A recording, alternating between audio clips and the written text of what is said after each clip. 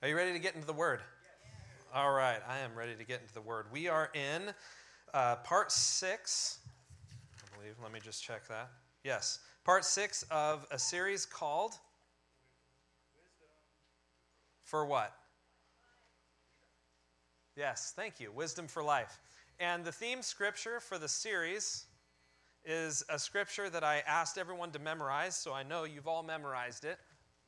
It's Psalm 1 through 6. And we're all going to say it from memory this morning. Don't worry, I have it up there. Oh, except 1 through 3. I actually memorized 1 through 6 because I'm an overachiever. No, I have to. But 1 through 3, here we go. Let's read it together. Shout it out from the depths of your heart. Blessed is the man who walks not in the counsel of the ungodly, nor stands in the path of sinners, nor sits in the seat of the scornful. But his delight is in the law of the Lord, and in his law he meditates day and night. He shall be like a tree planted by the rivers of water that brings forth its fruit in its season, whose leaf also shall not wither, and whatever he does shall prosper. This, my friends, is the guide to the blessed life.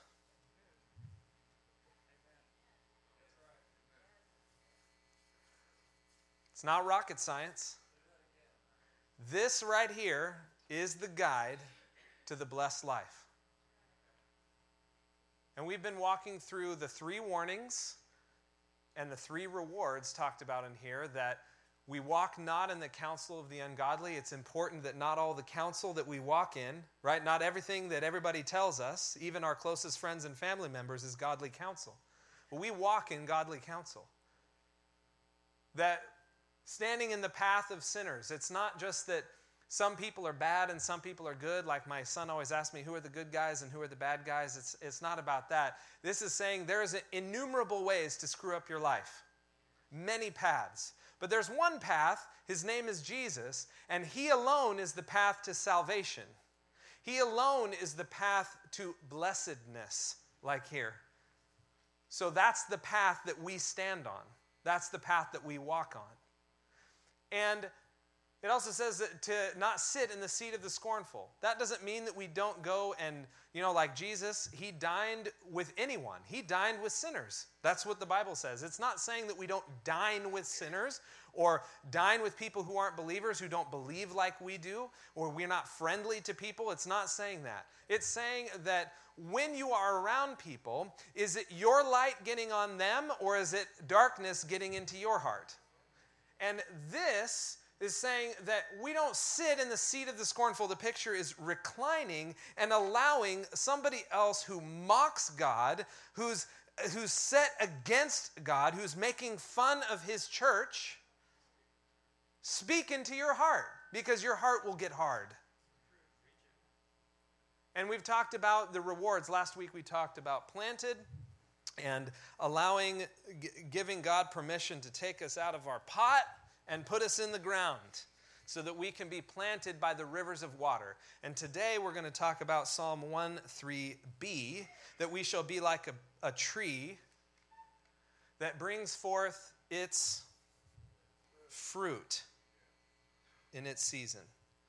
Now this tree has 1 lime, but it is fruit. What an amazing promise. And some translations say, ready to bring forth fruit in every season. Not just to bring forth fruit in 1 season per year, but ready to bring forth fruit in every season. Because fruitfulness really is just a sign of what in a tree's life? Can a tree, when it has 2 little sprigs, bear fruit? What is fruitfulness a sign of? Maturity. A mature tree bears fruit. Fruitfulness, bless you. That was an amazing sneeze, whoever that was. Fantastic. Yes. Ready to bring forth fruit in every season. And let's just survey some people from the Bible. Okay, Abraham, he was fruitful past his age, right? Age doesn't disqualify you from fruitfulness. Joseph was fruitful in a pit. He was fruitful as a servant in Potiphar's house. He was fruitful as a prisoner, and he was fruitful as the right-hand man to Pharaoh in the palace. So fruitfulness was not a condition of his circumstance. Ruth was fruitful even when she was left penniless and an outcast. The fruitfulness was not just a measure of her wealth or her stature. Joshua and David, they were both fruitful in seasons of overwhelming opposition. So fruitfulness is not a measure of how the deck is stacked against you. Fruitfulness, or how about Esther? She was fruitful when she was outnumbered and without any social privilege. Paul and John and many of the folks in the early church or the New Testament church, they were fruitful under intense persecution. Right? So fruitfulness is not a measure of how comfortable my life is or how many forces are coming against me. God's people are fruitful. That's what Jesus said. In John 15:8, he said, "By this my Father is glorified, that you bear much fruit, so you will be my disciples." He is saying, you'll know my disciples because they're fruitful. Those who are fruitful are my disciples. They're synonymous. And so we have to think that fruitfulness is probably not what we think it is. Because we oftentimes think that fruitfulness is success. Let me say that again. Fruitfulness is not success. Now, the person who is fruitful, that fruitfulness often multiplies into holy success in the long term. But fruitfulness is not success. You can be successful and unfruitful. You can also be fruitful and unsuccessful in the world's eyes. Let me give you just a brief thing. I told you last week that my wife thought she was marrying a stockbroker, and really she was marrying, and it turns out she married an unemployed wannabe Christian rock star. That wasn't on the bill of sale when she signed the marriage certificate, but it is something that God got her into, so it's not my fault, I promise. But in terms of the measure of success, all the time and the effort and the several years that we spent writing songs and honing our craft and buying instruments and going, playing concerts in every venue and eating enough Costco pizza to bear. I had to take a 10-year break from Costco pizza because it's amazing whenever you show up to a church in another city and you say, hey, can you provide us some food? Guess what shows up? Costco pizza. It's the cheapest way to feed 5 guys, right? Yeah. So I've had enough Costco pizza for a lifetime. But by any world's measures, our band was not successful, meaning we didn't get more sales in song plays on Spotify or CD sales or T-shirt sales than the money and the effort we put into it. But we were fruitful. And the fruitfulness began in us. It cured in us any desire or the allure of celebrity. And that meant that God could actually use us. There are many people, many young people, whose lives were transformed, who received the gospel, who were saved because of the ministry. So we were fruitful, but we were not successful. And there are many people that are successful selling all kind of stuff, and they're not fruitful. Right? So fruitfulness is not success. Fruitfulness is not comfort. We went through that list of people in the Bible. There was almost nothing comfortable about their lives. Almost nothing. But we chase comfort a lot. Fruitfulness is not comfort. Fruitfulness is also not your met expectations. Now, how many of you have some expectations over your season of life? Where you want to live, maybe what you, how you want to be treated at work, the raise you think you deserve. I don't know, how you expect your spouse to treat you. You have expectations. Fruitfulness is not a function of anything that happens with anybody else. Fruitfulness is a one-sided equation. Fruitfulness is not your met expectations, because your met expectations have to do with other people. Fruitfulness is the natural result of an unhindered heart. Let me say that again. Fruitfulness is the natural result of an unhindered heart rooted in God's word. This tree does not work to put that lime out there. The tree does not work to bear fruit. It bears fruit because that's what it's designed to do. And fruitfulness is important. Like in Colossians 1:10, Paul talked. He was writing to the church there, and he says, he's praying for the church, and he says that you, or that we, may walk worthy of the Lord, fully pleasing to him, being fruitful in every good work and increasing in the knowledge of God. So what did Jesus teach about fruitfulness? We're going to take a quick peek. We're going to take a look at probably a familiar passage. Jesus spent a considerable amount of time talking about fruitfulness. He in one passage in John, he says, abide in me. I am the vine. You're the branches. Apart from me, you can do nothing. You can achieve nothing. Not meaning that you can do nothing in your own strength. You can do nothing that really matters. Apart from me. Apart from me, you cannot bear fruit. You may be able to do all kind of things, but you will not bear fruit. But with me, you will bear much fruit, that my Father would be glorified. And then also in Matthew chapter 13 and in Luke as well, Jesus tells a parable about fruitfulness, about the soil of our hearts. And we're going to take a look at that this morning. What did Jesus teach about fruitfulness? And it was so important that he not only told the parable, and the parable is recorded in multiple places, but he also then recorded the explanation or the teaching on the parable alongside it. And so we're just going to look at that part. It's Matthew chapter 13, verses 18 to 23. This is Jesus explaining this parable, or this teaching about fruitfulness, to his disciples. It says, therefore, hear, or listen and let me explain to you what I was talking about. Here, the parable of the sower. When anyone hears the word of the kingdom and does not understand it, then the wicked one comes and snatches away what was sown in his heart. And this is he who receives seed by the wayside. But he who receives the seed on stony places, this is he who hears the word and immediately receives it with joy, yet he has no root in himself, but endures only for a while. For when tribulation or persecution arises because of the word, immediately he stumbles.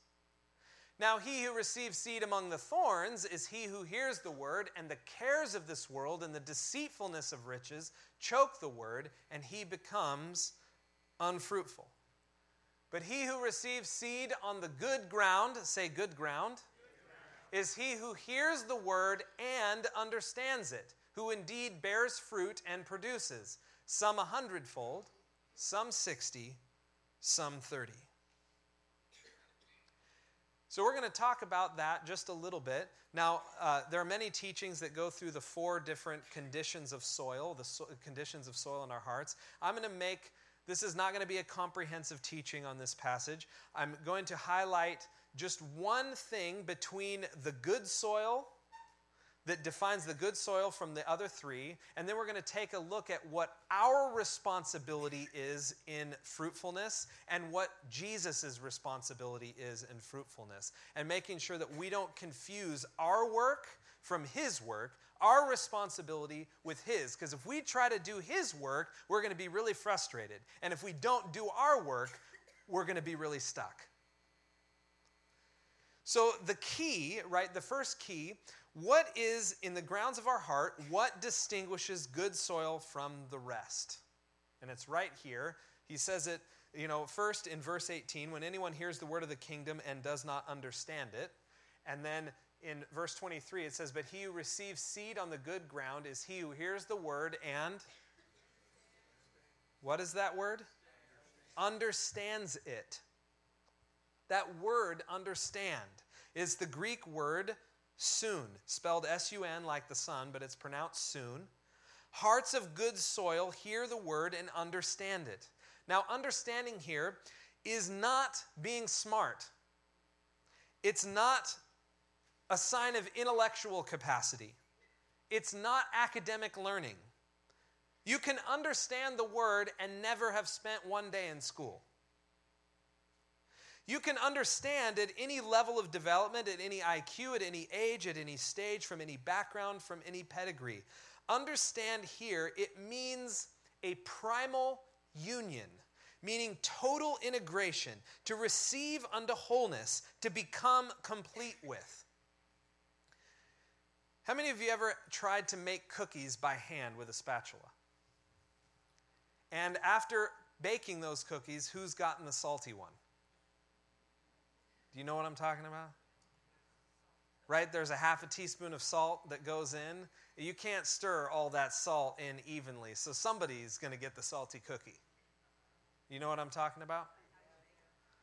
Well, to understand, right, to understand, to receive and to have it totally integrated is to put that salt or to receive the word and have it completely blended in to the real you, so that it is fully dispersed and integrated into your heart, truly. Like, to modernize that definition, understand means to own it. You own the word. It's not that I have some great intellectual capacity, although I'm not in any way diminishing or minimizing the need to study or to learn and grow in our knowledge of what God's word means. What I'm saying is that what Jesus is talking about is that we need to own it. To understand it means that we receive it. It's not that I'm spending all my time with my head trying to figure out whether I'm going to believe it or not. It's that I receive it into my heart and allow the Holy Spirit to completely make that the salt that is being poured in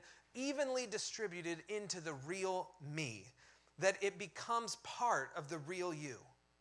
Now, when I was first a Christian, when I was first a believer, my life, in a sense, in nothing in my life reflected the character, the structure, or God's law. Almost nothing. None of my relationships, none of my friendships, my job, nothing. The way I approached, it was all out of order. And when I received Christ, early on, probably within a couple weeks, there were some people from Agape, and I was having dinner with them at In-N-Out Burger in Atascadero. And they were all talking about their life verses and the things that God was doing. They were talking about scripture references. I didn't know books that were in the Bible. And I'm thinking in my head, I don't know anything that they're talking about. Have you ever been around a bunch of Christians and realize, I don't know anything that they're talking about? They're talking in a language that I do not understand. Well, that was me that night. And I'm thinking, and I wasn't hating on it. I thought, God, I need something. I need a life verse. They're talking about a life verse. I need a life verse. I need something to live on. And I'm sitting there with my 20 ounces of pancreatic shock in my hand.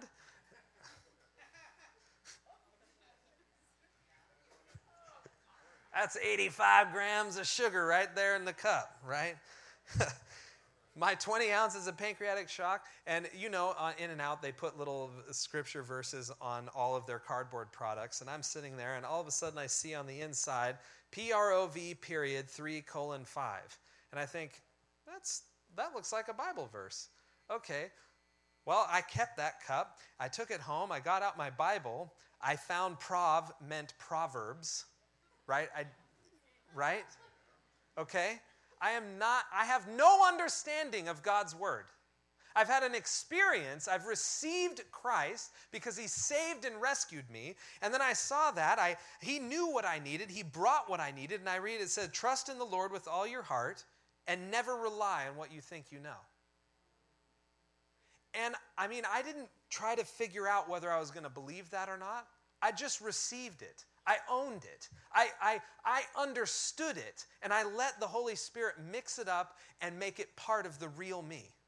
Now, then, the fruit that bore is that, weeks later, the girl that I was dating, when she found out, I was spending all my time at church instead of with her, and things kind of got a little out of whack, and she's saying, Jeff, I thought there was no love that was possible of splitting us apart. And I'm thinking, trust in the Lord with all your heart, never rely on what you think you know.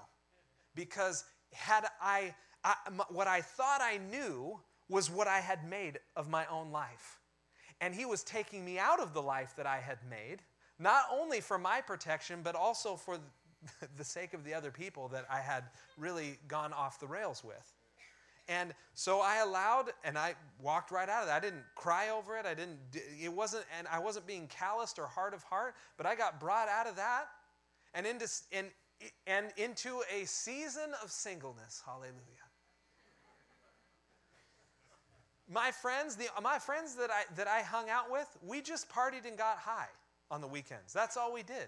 And so when I wasn't partying and getting high, I didn't spend any time with them. And one of my friends actually came to where I worked and got so upset because they were claiming I was too good for them and I was too this and hating on me. Took all the stuff that had been at any of our friends' house that were mine and threw all of my stuff out onto the parking lot and mocked me through the window of my place of work and took off.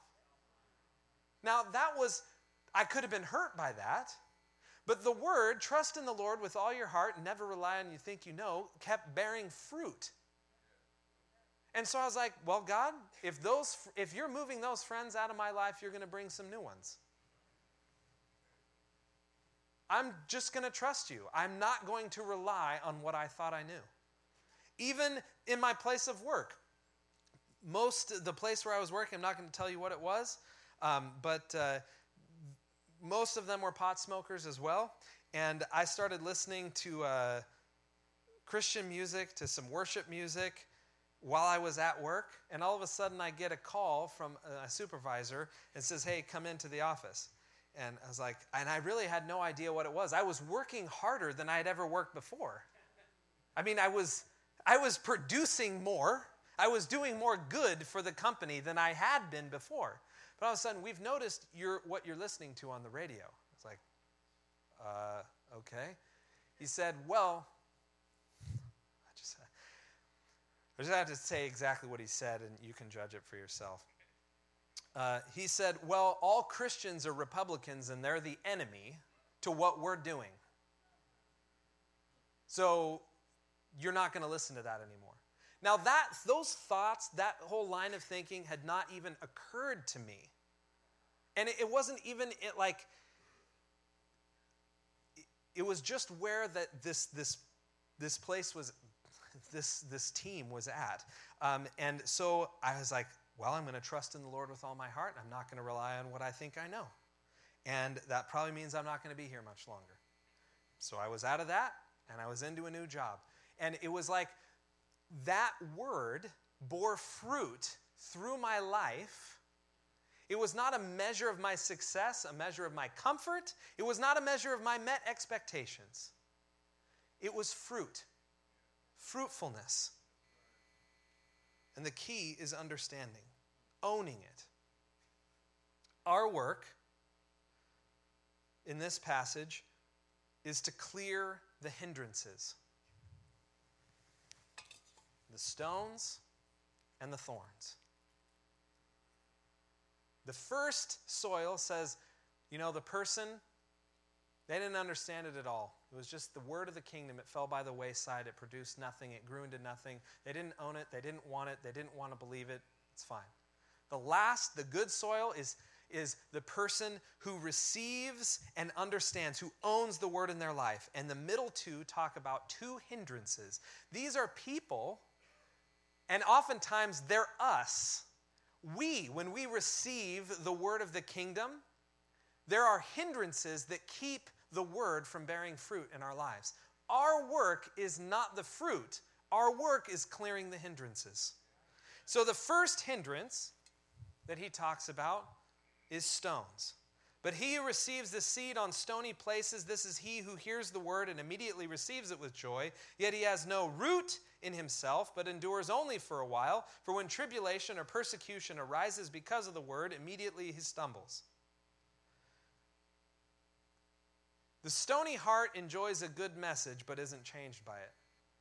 Now you can come in here and you can enjoy and say, wow, that's reasonably entertaining. The guy's kind of funny, but not as funny as the podcast I listen to every Wednesday, or whatever it is that you say, or the word. You can say, wow, that's an amazing piece of wisdom in the scripture. But if you don't receive it and own it, it will do no good to you. Now, the stones, this hindrance represents your unwillingness. Stones are your unwillingness. Right? Because Jesus said they have no root in themselves, so they blow over easy.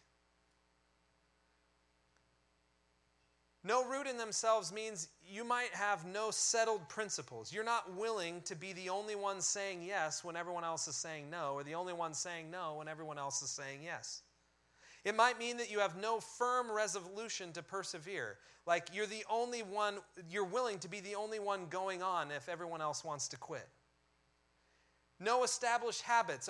You might not be willing to be the only one doing something, the only one doing a devotion in your family when the rest of your family is making fun of you. Your unwillingness is stones. They are stones because a stone spoil the root. Stones spoil the root and prevent the tree from maturing. Stones are your unwillingness and my unwillingness. Right? The same sun that warms and cherishes the well-rooted withers and burns up those who have no root in themselves. Trials which shake and stumble some confirm and establish others. You know, if hardship causes a crisis of faith, scares you away from promises, becomes a stumbling block that can't be overcome, or puts you in retreat mode, sounding the alarm to run and hide, you got some stones. Or you might be stoned. I don't know. But you probably got some stones preventing your tree, the root, from going down deep in your own heart. Stones are a big deal. They are a hindrance. You know, my wife wanted to, when we first moved to the country about 8 years ago, to a family property in West Templeton, she said, Jeff, I'd really like to have a couple of fruit trees. A peach tree and a pear tree would be nice. And so by the time what she had said made it through my male mind, I heard she wanted a big orchard.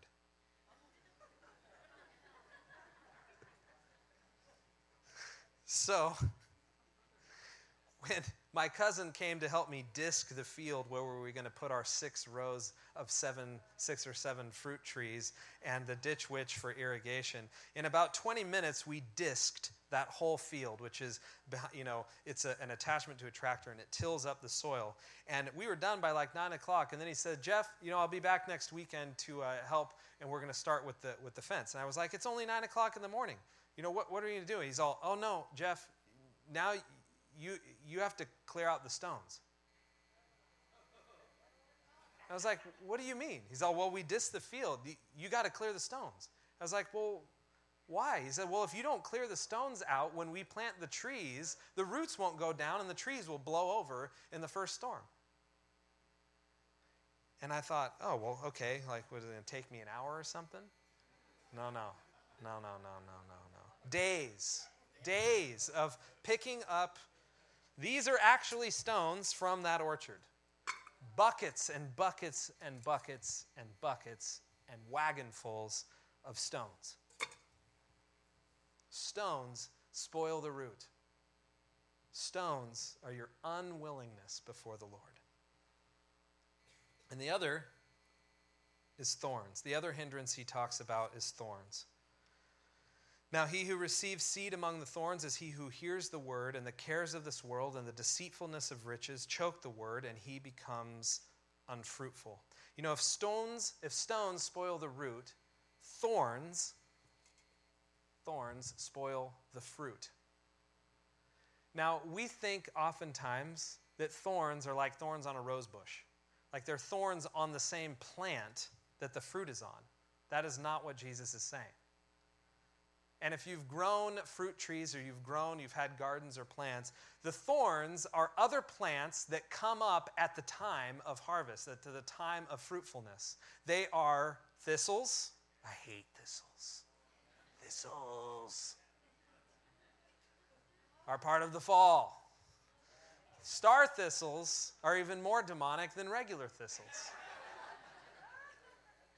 There are all kind of plants that come up with these spines and thorns, and they wrap themselves around the tree, and they are water hogs. I mean, you cut open one of these thorny plants, and they are just dripping with water. You know why? Thorns steal the nutrients, and they choke the fruit, because in order to produce fruit, all of the nutrients in the water that the tree is planted in comes out to bear the fruit. But thorns choke it out and steal the nutrients. Well, what did he say thorns were? The cares of this world and the deceitfulness of riches. What are the cares of this world? Could be your image, like your reputation, your influence. Could be pleasures, your lusts, your appetites for food, for drink, for sex. Could be your vanity, your hobby obsessions, gossip, the cares of this world. But aside from just the general cares of the world, he specifically identifies the deceitfulness of riches, apart from just kind of general materialism that would be the cares of this world. The deceitfulness of riches, and the reason why I believe he identified it is a unique and particularly invasive thorn. You know, wealth in itself is neither good nor evil. Wealth only leverages the quality of your character in the world.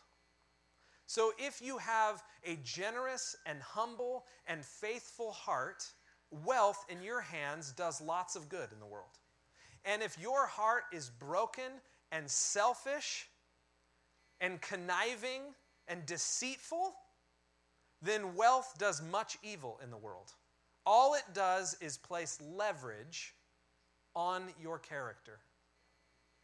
That's why when we put our desires, our attention, our confidence, our searching in riches, whether we have them or not, deceitfulness of riches is not whether you're wealthy or not, it's whether you trust in them or not. When we put our desires, our attention, our confidence in riches, they will deceive us. And the deceitfulness of riches will choke out the fruitfulness of God's word in your life. Our work is to clear the hindrances. His work is the fruit. Ushers, can you pass out communion? I'm heading to the first of my 7 Pentecostal closes. Okay. No, we're almost there.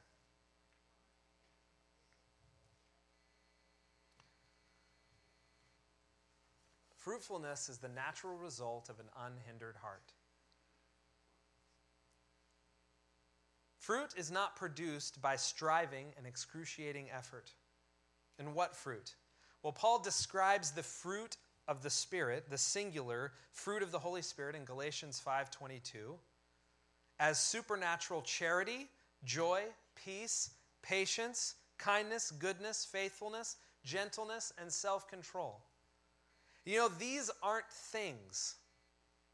They're not things to work at. We're not going to work on our self-control and our faithfulness and our goodness and kindness as fruit. These things, these are Jesus. The Spirit bears singular the fruit of Jesus. The Spirit's role is to glorify Jesus in your life and in my life, that we would bear fruit. And supernatural quantities of fruit. And that fruit is first for us and then multiplied for the world. Can you imagine your experience of life if you were full of supernatural charity, joy, peace, patience, kindness, goodness, faithfulness, gentleness, and self-control? What would your experience of life be? It would be awesome. And it would be awesome not dependent on how nice your boss was. It would be awesome in not how your spouse is treating you today. It would be awesome despite whether your kids were rebelling. It would be awesome despite whatever is going on. The fruit is coming from the root in your heart, from the inside, because you are planted like a tree by the river of water. The river is the allegory or the illustration of the Holy Spirit that brings up the nutrients from the ground, from the bedrock, the foundation of God's Word into your life and fully stirs and integrates that into your heart so that you can bear and bring forth the fruit of the Holy Spirit, the fruit by the Holy Spirit. Now that fruit is then multiplied to others, but I want to ask you a series of questions that will help you understand has helped me understand whether I am working and striving for the wrong things. Am I working on the fruit, or am I working to clear the hindrances so that the word can bear fruit? Are you obligating yourself to charity, or bearing charity as a fruit? Are you pressuring yourself for more joy, or are you bearing joy as a fruit? Are you striving for peace in your relationships, or are you bearing peace as a fruit? Are you fighting yourself to be more patient, or are you bearing patience as a fruit? Are you forcing yourself to be kind, or are you bearing kindness as a fruit? Are you working hard for goodness, or are you bearing goodness as a fruit? Are you grumbling in your faithfulness, or bearing faithfulness as a fruit? Are you containing yourself in order to be gentle? Or are you bearing gentleness as a fruit? Are you beating yourself up over issues of self-control? Or are you bearing self-control as a fruit? When you run into these draining emotions, these strivings, instead of forcing or trying to force your stressed tree to bear fruit, take a step back. Look for stones. Look for thorns. Clear the hindrances. Clear the deck and the soil of your heart from unwillingness. Unwillingness to be the only one who says yes. Unwillingness to be the one that perseveres. Unwillingness to be the one that is devoted and whose habits show a devotion to Christ. Clear the deck and clear the soil of the thorns, the cares of this world, your desire for image, reputation, rights, privileges, what you're owed, what you think you're owed, your lusts, your appetites, the deceitfulness in your trust in wealth and riches. Clear the soil of stones and thorns. That's our work. Our responsibility is to make sure that the soil of our hearts has no stones and no thorns. His fruit comes always. He brings forth the fruit. We can do nothing. We can bear no fruit apart from him. But with him, we bear much fruit because he brings it forth. And yes, we bear fruit in different ways, but Jesus always brings the increase. And the last little piece of this passage oftentimes trips us up, because the 30, 60, 100-fold descriptions, that is not a description of some that have mediocre faith, some that have strong faith, and some that have hero faith. Because let me tell you, there is no tree in its own strength that bears even 30-fold. These are descriptions of supernatural ability and multiplication. This is that if you clear the stones and the thorns away and you own the word, then Jesus will bring forth fruit of supernatural proportion. And it won't look the same in everyone's life, but it will be supernatural, beyond your ability, beyond your strivings and your efforts. You will receive 30, 60, and 100-fold. That is epic. If you're laboring over a 2-fold return, right? That is your own strength. when we clear the hindrances and allow His word to flourish, it's supernatural. And Jesus bore the fruit of the Spirit because His heart was unhindered and rooted in God's word. He was God's word to us. And His fruitfulness, yes, He was all of these things in supernatural proportion: supernatural love, joy, peace, patience, kindness, goodness, faithfulness, gentleness, self-control. And it wasn't without suffering. He suffered much. But suffering posed no threat to His fruitfulness.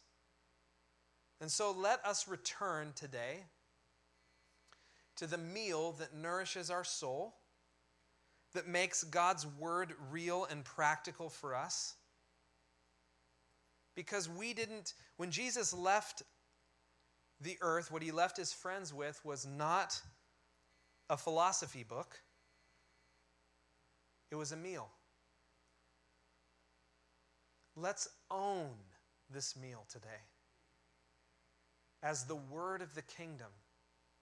This is my body, broken for you. This is my body broken for you. I was broken so you could be whole.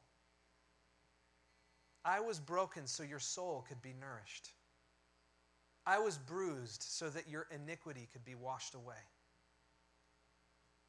I was broken so that your diseases could be healed. I was broken so that your suffering and your pain could be removed. My body was broken for you.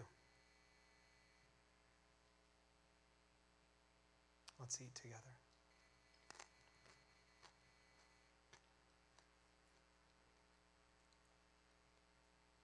And He shared this cup and He said, "This is my cup. It's a cup that only I can drink from. But in it is my blood. My cup is my blood that has been shed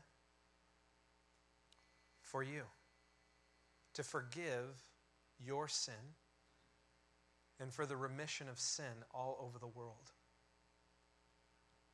This blood will wash away every stain of sin and darkness, every wound and hurt, every root of bitterness and resentment. It will wash it all away and set a hedge and a line and a boundary and a covering where you will be brought into the kingdom of my good pleasure, the kingdom of my presence, the great and glorious kingdom whose government shall never end, shall never wither, shall never decline, whose streets are paved with exceedingly precious promises for you to walk in. Today and for all eternity, this is my blood shed for you. And in it there is no condemnation for you. There is total healing and deliverance for you. Let's drink.